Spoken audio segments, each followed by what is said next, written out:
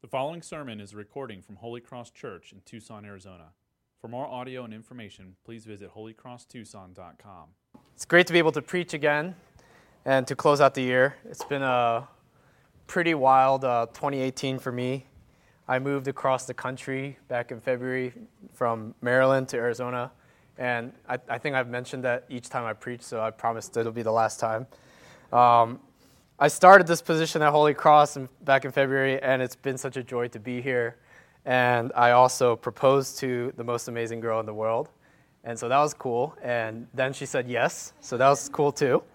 And I was able to spend some time this week just reflecting in what God has done in just being faithful to me, faithful to this church, and faithful to my community through all of my joys and sorrows. And so it's just been a blessing to reflect on that.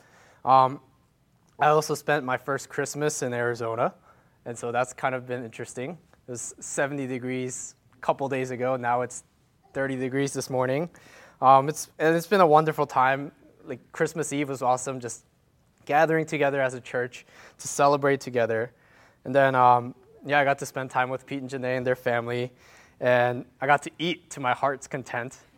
And then I got to eat continuing to my heart's discontent, and my body's just grumbling for treating it in such a negative way, just contemplating why I'm putting so much food on my plate, and just thinking back to if my gym membership is still active. And it's really that time of the year where we think through what we've done in the year and what we got coming up in the next year. And it's, a lot of people say to themselves, 2019, this is the year, right? This is the year I can finally get a regular routine at the gym going. And this is the year that I finally master that. We start making these New Year's resolutions to right the ship and to better ourselves. But sad to say, statistically, in fact, about 80% of New Year's resolutions fail by the second week of February. So sorry to be a downer on that. But there's not a magical switch that flips on at January 1st at 12:01 a.m. that automatically changes our bad habits and behaviors that we have. But year after year after year, people continue to make these resolutions and commitments. And on this premise that something in my life is not going the way that I want it to, and I want to fix it up. I want to change that. I want to do something about it. And most of the times we look to correct and fix things that we feel like we have a control over, or we feel like we can do, or we have had control over, and we want to regain that control that we've lost. And this isn't to discourage anybody if you have any New Year's resolutions to continue on with that, to get proper accountability and get good motivation for that and press forward with that. But what we want to look at oftentimes is not just about getting a better hold of ourselves and fixing ourselves up and overcoming our weaknesses, but I want to encourage us today to look at something much greater that is in control of our lives. And I think you know what that is, and I think that's the reason that we gathered here today. And so I want to invite you to consider that today as we go through our passage together. So why don't we turn to our text for today? And it comes to us from Jude. There's no chapters because it's the whole book. It's 25 verses, a little lengthy, but I'm going to read it for us. I'll try not to read too slow, so just keep up and follow along with me. This is the word of God. Jude, a servant of Jesus Christ and a brother of James, to those who are called, beloved in God the Father, and kept for Jesus Christ, may mercy, peace, and love be multiplied to you. Beloved, although I was very eager to write to you about our common salvation, I found it necessary to write appealing to you to contend for the faith that was once for all delivered to the saints. For certain people have crept in unnoticed, who long ago were designated for condemnation, ungodly people who pervert the grace of our God into sensuality and deny our only Master and Lord Jesus Christ. Now I want to remind you, although you once fully knew it, that Jesus, who saved the people out of the land of Egypt, afterward destroyed those who did not believe. And the angels who did not stay within their own position of authority, but left their proper dwelling, he has kept in eternal chains under gloomy darkness until the judgment of the great day. Just as Sodom and Gomorrah and the surrounding cities, which likewise indulged in sexual immorality and pursued unnatural desire, serve as an example by undergoing punishment of eternal fire. Yet in like manner these people also, relying on their dreams, defile the flesh, reject authority, and blaspheme the glorious ones. But when the archangel Michael, contending with the devil, was disputing about the body of Moses, he did not presume to pronounce a blasphemous judgment, but said, "The Lord rebuke you." But these people blaspheme all that they do not understand, and they are destroyed by all that they, like unreasoning animals, understand instinctively. Woe to them! For they walked in the way of Cain and abandoned themselves for the sake of gain to Balaam's error and perished in Korah's rebellion. These are hidden reefs at your love feast as they feast with you without fear. Shepherds feeding themselves, waterless clouds swept along by winds, fruitless trees in late autumn, twice dead, uprooted. Wild waves of the sea, casting up the foam of their own shame, wandering stars, for whom the gloom of utter darkness has been reserved forever. It was also about these that Enoch, the seventh from Adam, prophesied, saying, "Behold, the Lord comes with 10,000s of his holy ones to execute judgment on all and to convict all the ungodly of all their deeds of ungodliness that they have committed in such an ungodly way, and of all the harsh things that ungodly sinners have spoken against him.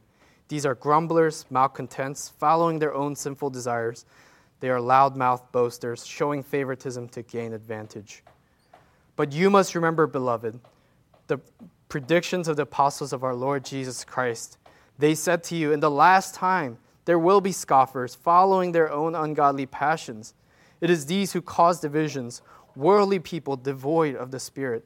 But you, beloved, building yourselves up in the most holy faith and praying in the Holy Spirit, keep yourselves in the love of God, waiting for the mercy of our Lord Jesus Christ that leads to eternal life. And have mercy on those who doubt. Save others by snatching them out of the fire. To others, show mercy with fear, hating even the garment stained by the flesh. Now to him who is able to keep you from stumbling and to present you blameless before the presence of his glory with great joy, to the only God our Savior, through Jesus Christ our Lord, be glory, majesty, dominion, and authority before all time and now and forever. Amen. This is the word of God. Jude, it's by far one of the most neglected letters in the New Testament. And I'm sure half of you thought, isn't that a Beatles song? And maybe the other half of you thought, pictured Jude Law. And that's the extent of my Jude references that I could think of. And as neglected as it might be, as short as it might be, it's jam-packed with content and action there, as you could probably see. Because Jude is addressing a certain people, that he calls them in verse 4. A certain people he describes as ungodly people who pervert the grace of our God, deny our Master and Lord, Jesus Christ. And he certainly does not mince his words in the rest of the book. And fellow millennials that could understand with me might call this throwing shade at these certain people. And by the reaction, I'm guessing, yeah. But he's definitely laying down some harsh insults to say. But throwing shade's a very passive-aggressive, very millennial way to go about it. And I'm trying to contrast it by saying this is not that. This is very direct. This is putting people on full blast. Because we know that these letters, the letters in the New Testament, weren't just personal, private letters, but these letters were delivered to the congregation to be read aloud so that when an author writes about certain people attached with descriptions of their unfaithfulness, descriptions of them creeping in unnoticed, it becomes very obvious who Jude is pointing out. And so this sort of address happens a number of times in Paul's letters and in Peter's letters. And so this was common in the New Testament, as we can see. And Jude is, in fact, contending for the faith, as he writes in verse 3. And so, what's more is that throughout the letter, there's a number of examples and analogies that Jude uses to describe just how wicked these certain people are and what the church must do to contend and fight against them. If you read carefully through these examples, we're not going to sit and expound on every single one. There's some extra biblical resources that Jude cites, and there's some interesting things that he quotes in there. But when you carefully look through, there's a few common strands that Jude describes these certain people as. They reject God's authority, and they pursue their own passions. And you might hear that and say, isn't that really just all of sin? Isn't that all what sin is? And that's probably true to an extent, but that really speaks to something that's very critically at a battle with, that we are in this time, in Jude's time, as he's writing about it, and in our time as well, because that seems to be true in our lives, that we reject authority. We don't like authority. It's the same reason that Adam and Eve had to find out for themselves why that fruit was forbidden and what it would be like to be like God. It's the reason that, as we studied through 1 Samuel before, it's the reason that the Israelites demanded a king, ironically, establishing authority over them. But they said to God, we don't want to do it your way. We want to do it like how everybody else is doing it. We want to do it our way. And so it's the same sort of sinfulness that your children would rather play and play and play instead of listening to you and cleaning up their room. My mom was a piano teacher when I was growing up. She's no longer a piano teacher, but my mom was a piano teacher growing up. And she would try to get me to take piano lessons with her or with one of her coworkers. And so I did it for a couple years, and I really hated it. And being the music person here, like, hearing that might be shocking, but I really despised it. I hated it, and I quit as soon as she allowed me to. Now, I wish I could go back and smack my younger self and be like, suck it up and learn it, because it's so useful, valuable. And we want to just have this tendency to fight someone telling us what to do. We don't want anybody telling us what to do or how to do it. We fight against that, and it really deeply hinders us from knowing God and understanding how to live as His people. So I want to consider God's authority today, and to see that it is truly good, unlike any human authority, and it doesn't need to be imposed by God. It doesn't need to be earned by God, because He's the creator and the ruler over all things. So our text will point to this and show us that God's authority is necessary, God's authority is true, and God's authority is a blessing for His creation. So first is that God's authority is necessary. But I want to take a step back when we consider that, to look at what do we even think is necessary for us? What do we think is absolutely essential to our lives? Having lived through a summer here, I would say that air conditioning is pretty necessary. And given the way that I do work and the way that all of my documents and my information is stored on the cloud, I would say Wi-Fi is a pretty essential part of my life, and it's necessary in a sense. And it's not like water and food are necessary, but it is necessary nonetheless. But we consider the things that are necessary in our lives. To what end, to what goal, to what purpose are these things absolutely essential to our lives? Food and water are absolutely necessary for survival, because that's how our bodies function. That's how we take in nutrients and energy and hydration in order to function. Air conditioning, the purpose, the end of that is that we could be comfortable in 100-degree weather, that we could be inside and cool. What about cars and gasoline?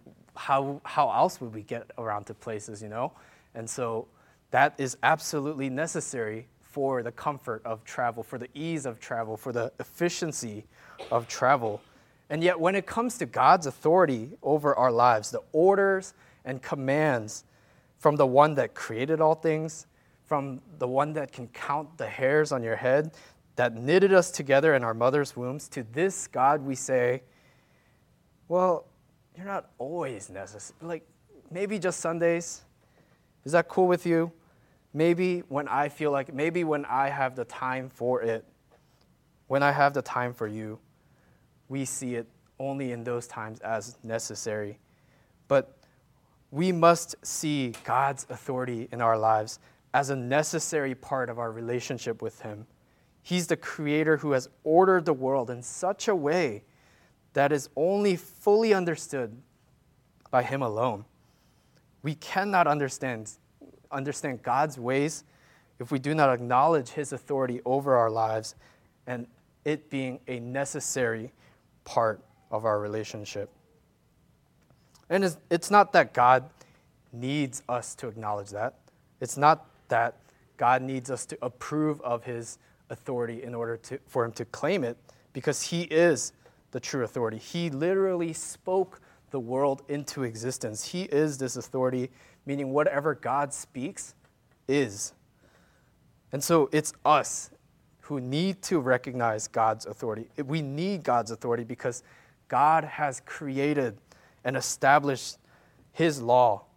I mean, He did this in the beginning in the garden. He said, don't eat from that tree. We broke that law, and in His authority, again, coming in with God's authority, He says He makes a covenant to redeem His people. And in His authority, He sends a Son to save us, to redeem us, who then in turn in His authority sends us to be a blessing to others. That's the gospel story, and that's the chief end, the chief goal of the Christian life, to know this gospel story so that we could glorify God and enjoy Him forever, to borrow from the Westminster Shorter Catechism.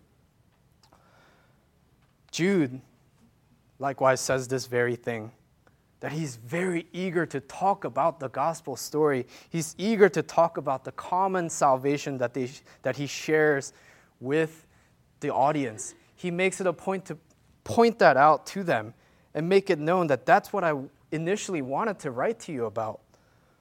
I was excited to write an entire letter just about our salvation and how that works out in our lives. I mean, I'm picturing Romans talking about God's salvation for us and how it works out in our lives. But instead of writing a full letter about our common salvation, he has to pivot, and he writes to fight for the faith because certain people that he called out have challenged the faith, have denied and rejected the Lord Jesus Christ. And he cites a few examples of God's authority in verse 5 and on, and he talks about how people were saved in the land of Egypt, and he cites that people were saved from the land of Egypt, and those who did not accept, those who did not believe, were destroyed. And so he talks about God's authority in this scenario. He has the authority to save and destroy, and he has the authority to execute judgment and punishment when his authority is rejected. And in this way, Jude is still writing about this common salvation, but in different terms, that God's necessary authority is graciously made available and comprehensible for us, that we would know his ways and his wondrous works. Secondly, God's authority is true. It's true in that it's real. It's not an idea, it's not a concept, it's real, it's not false. And it's also true in that it's genuine. So I'm going to go into both of those things, but it takes true, real authority to determine the fate of an entire nation. As we see in the example in verse 5 again, he talks about how God led the people out of Egypt and saved an entire nation. And he put to destruction the people that did not believe in him. To determine that sort of fate, to have that sort of judgment, takes absolutely real and true power and authority. And we see that this authority was not earned by God. It's not given to God by anybody, but he himself is authority. It just is. He's not affected whether we approve or not, but it remains true despite our rejection. And in contrast, Jude describes these certain people, the target of the letters, as the opposite way. In verse 16, he says, these are grumblers, malcontents, following their own sinful desires. They're loudmouth boasters, showing favoritism to gain advantage. He's saying these people have a goal in mind, and this goal is definitely not about God. This goal is not about anybody else but themselves and self-promotion. They reject God's authority because it wasn't useful to them, and they reject others, and they promote themselves. It's about authority, gaining authority for them over the church through manipulation and deception. And it contrasts so dramatically to God's authority. And God, you see that he is true to his character. He is true to who he is, whereas these certain people are promoting themselves and hiding their true nature in order to further their desires and their gains. It's those who boast about themselves and to seek their own desires that are punished. Those who walk in the way of Cain and Balaam and Korah, as the scripture recites, that pursue themselves, and God condemns these things. Verse 15, as an example, it finds a way to use the word ungodly 4 times in that just one verse to get that point across. And Jude gives us a number of examples to show us what God isn't like, what these people are like, their wickedness.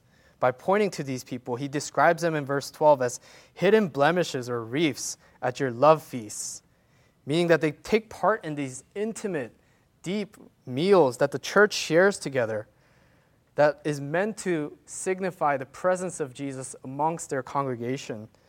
And these people are a hidden thorn in the church. And it says they're shepherds feeding themselves, which is pretty self-explanatory. They're supposed to be shepherding and guarding and keeping the sheep, but they're concerned with themselves and their promotion. And we see examples like waterless clouds, fruitless trees, both pointing to a promise of something without the fulfillment of it. Promise of rain when we see the clouds, but there's no rain and the ground is dry. And you see the fruitless trees, the promise of a harvest, but there's no fruit to be harvested. God tells us through his word and through his works that he is good, he is just, he is faithful to keep his promises, and he is powerful to save.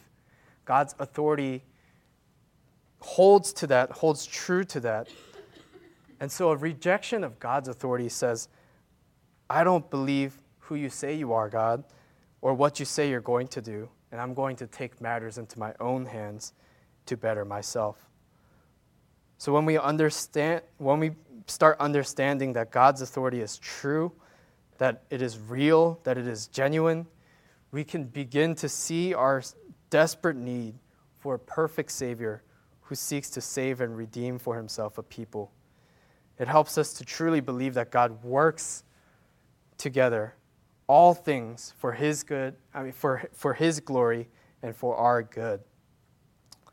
Because lastly, God's authority is for our good. And God's authority is a blessing. His authority gives us order that we so desperately need because we're desperately seeking a way, a path. And his authority points to us a structure of how the world is, how he created it, how he ordered things to be. And he shows us the path to salvation that is Jesus Christ. God's authority is a blessing for his people. Jude reminds us in so many words that the way of these certain people who have denied Christ and his authority, in fact, are not good. And it seems like he's describing a particular people in the church that use the church for their own purpose but denied Jesus explicitly. And they seem like these terrible people because he spends majority of the book condemning them and describing their wickedness. But the more I think about it, the gap between myself and these sinful people may not be so big as it made out to be. They're sinners who are following their own passions and denying Christ. The Apostle Paul reminds us of that we have all sinned and fall short of God's glory. And it's our sinfulness that causes us to reject God's authority and to wander away from him. So the best blessing that God can give to us is order and structure for us to know that this is the way to him, that this is the way to salvation, is to remind us that our sinfulness causes us to wander away. And so it holds us and gives us a reminder that we get here each week as a church, that God has initiated with us, that God has taken it upon himself to reconcile this broken relationship, that he doesn't leave it as is, but he heals this broken relationship between God and mankind, and he establishes his authority so that we might know him and know his ways. And we can see in the latter part of this letter that Jude doesn't spend the whole letter calling out these false teachers and these rebels, but instead he turns the attention and he ends the letter by turning to the church. And the church, mind you, is not a group of perfect people, as we can see by the exhortations that he gives. But certainly there are people who are seeking Christ over their own desires. And he exhorts the church to keep yourselves in the love of God. How? By building yourselves up in the faith and praying in the Holy Spirit. He exhorts the church to wait on the mercy of Christ that leads to eternal life. He exhorts the church to show mercy to others with fear. And what Jude is doing here is showing us that the past things that he wrote about in the whole book, those are the ways, what not to do, what not to stray towards, what not to become like. But he's saying these are the ways. These are the true ways that we allow ourselves to submit to Christ rather than to our own desires. Just as he called out these certain people in public as false, as not good, as bad, he is calling out the church in this latter half of the letter to walk as God's people, rehearsing the way that God has ordered them to live and to reorient their lives around it. Just as it was in the garden and just as it is today, God's authority establishes the way that we should walk in order for us to walk with him as his people. In the garden, he tells them to not eat from that tree. By establishing that authority, by establishing that, he gives them an order, he gives them a way. And today he tells us to keep ourselves in his love.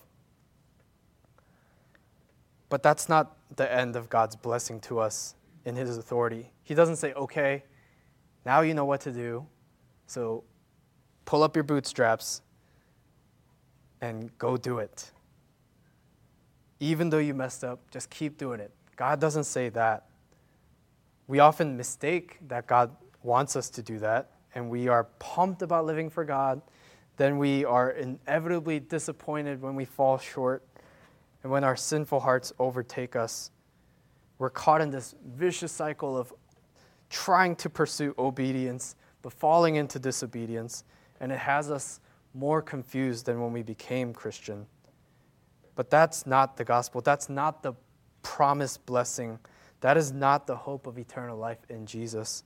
But the gospel is that Jesus saves us, that though we are sinners, Jesus died for us, taking the place of our punishment, and he rose from the dead to once and for all be triumphant over sin and death itself, that we would no longer have to walk as slaves to sin, but as servants to righteousness. In the gospel here, it's not any different in this letter from Jude, because he ends by pointing all of this to say, now to him who is able to keep you from stumbling and who is able to present you blameless before the presence of his glory. The blessing of God's authority is that we are to trust in and to point to the finished work of Jesus Christ. He's the only way, the truth, and life. He's the hope of eternal life and the promise of a kingdom eternal where all things have been reconciled. No more tears, no more death, no more pain, no more suffering, mourning, crying. God is able to give us this fulfillment in Jesus Christ and in Christ alone. And so why are we fixating on God's authority? We just celebrated Christmas and the coming of Jesus, the Advent, right? And as he came to us, he dwelt with us, and as he finished his work on earth and he ascends to heaven, this is what Jesus proclaims, that all authority in heaven and on earth has been given to me, and therefore go and make disciples of all nations.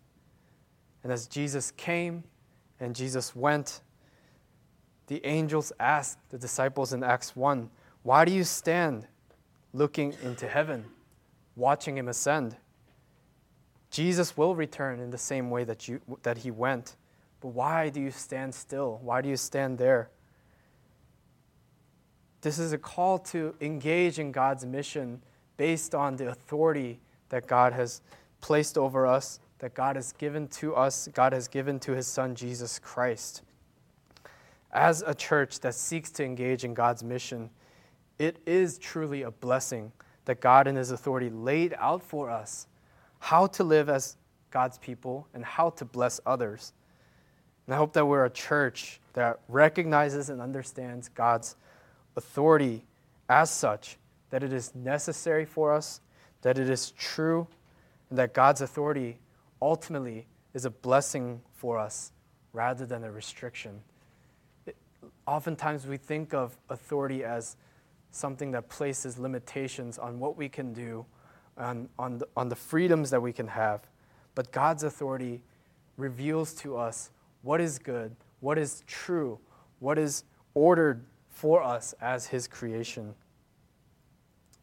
The Advent season has come and gone, and Jesus has come, and he has ascended into the heavens. But unlike the season, Jesus is not gone. And Christmas is certainly the beginning, but is not the end. Jesus is with us, and he alone, as the passage points out, is able to keep you from stumbling, and he alone is able to present you blameless before God. And so I hope that we can continue to look to Christ, that he would have authority over our lives and to guide us so that we would reorient our lives around the gospel story. Once again, let's pray together.